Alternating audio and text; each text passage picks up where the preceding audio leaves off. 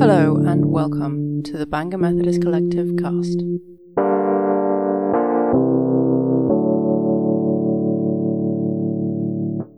Hello and welcome again to the Bangor Methodist Collective cast with me, Izzy Middleton, and I am joined again by Em Richards for part 3 of my interview.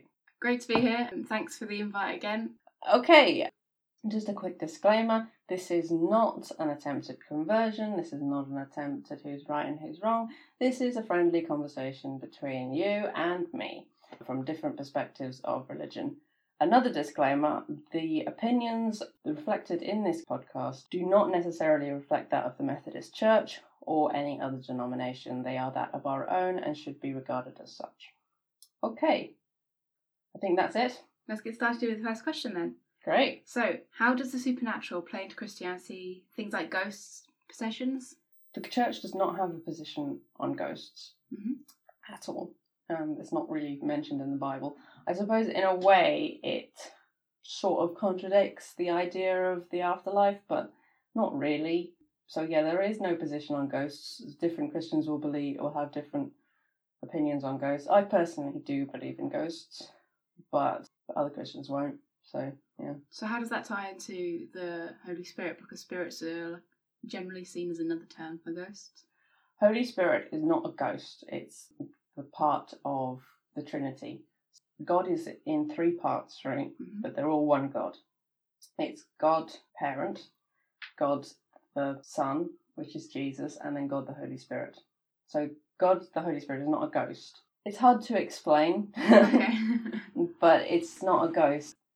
Imagine God as sort of like the wind that goes around performing miracles and stuff. It's a complicated concept. There's no physical form of the Holy Spirit. It's a feeling. It's an invisible force. Okay, so for the second question, I wanted to ask, do you, as a Christian, believe in demonic possession, like demons and things like that? A short answer, I don't know. I think that I'm very sceptical of that sort of stuff. I think it's faked quite a lot. But I think there are some stories that sound a bit scary. And to be honest, I don't want to engage with it because it is something that I'm not sure about. I don't know if that's a good or a bad thing, but yeah, I think it's something that shouldn't be messed with. And I think that, like religion itself, I can't prove that it's real and I can't prove that it's not real. So, yeah. Kind of reminds me of the scene from the Netflix movie of Alias Grace. Alias Grace, yeah. And that's where she becomes almost possessed. Yeah. Okay, so for my third question, I wanted to ask, what do you as a Christian think of Ouija boards? For a not positive opinion, really. I think there are forces that I don't understand. And I think there are forces that I don't think should be messed with as well. I think religion is a complicated one in that I don't understand everything about it. I can question, I can, debate, but I will never truly know for sure everything about it. And I think there are some things that I need to be content not knowing and need to be content in not messing with.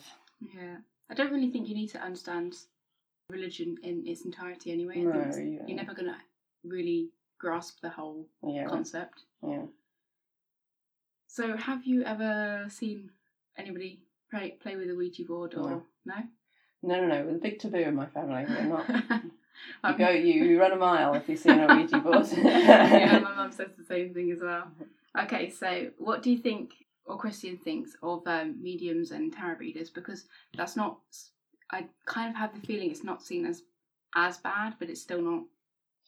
Yeah, it's sort of on the same level as from my perspective. I mean, other Christians will have different opinions, but personally, I think, again, it's about sort of accessing, talking to spirits that shouldn't be messed with, It's hard, isn't it? It shouldn't be messed with. As far as I'm concerned, it's something that may or may not be there, or may or not be real, but should remain where it is.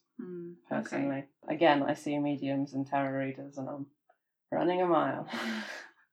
Okay, following on from that, how does fortune telling fit into Christian ideology? Because I kind of feel like that's done quite a bit with like predictions. Yeah, so fortune telling there's a lot of prophecies in the Bible and lots of prophets. Jesus was a prophet. Moses was a prophet. David was a prophet as well. And so, yeah, there's lots of prophecies being told that need to be fulfilled. I mean, the whole story of Jesus was part of a prophecy that goes throughout the Old Testament, of a saviour. And so, yeah, our religion is largely based on these prophecies. So if the prophecies are seen as good, why is someone accessing information from another source seen as bad? Is it because of the way they're doing it? Because technically tarot readers and mediums could be prophesying. Yeah, I'll emphasise this is my opinions. This is not necessarily the opinions of every Christian out there. But yeah, I mean, theoretically, these people did not go looking for these prophecies. They were given them by God. Okay. So if you're a prophet or a person who can see things that other people can't, then that is a gift from God.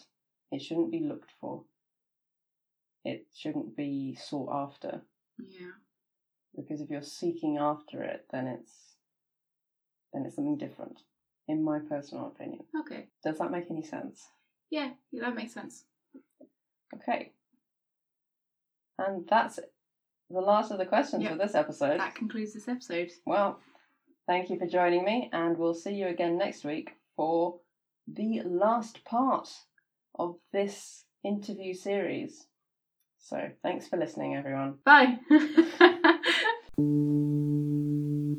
You've been listening to the Bangor Methodist Collective cast with me, Izzy Middleton, with special thanks to M. Richards for this episode. We are available on Anchor, Spotify, Breaker, Google Podcasts, Overcast, Pocket Casts, and Radio Public. If you'd like to follow us, please do. Also, feel free to leave a comment or voicemail. Thanks for listening, and I'll see you next time.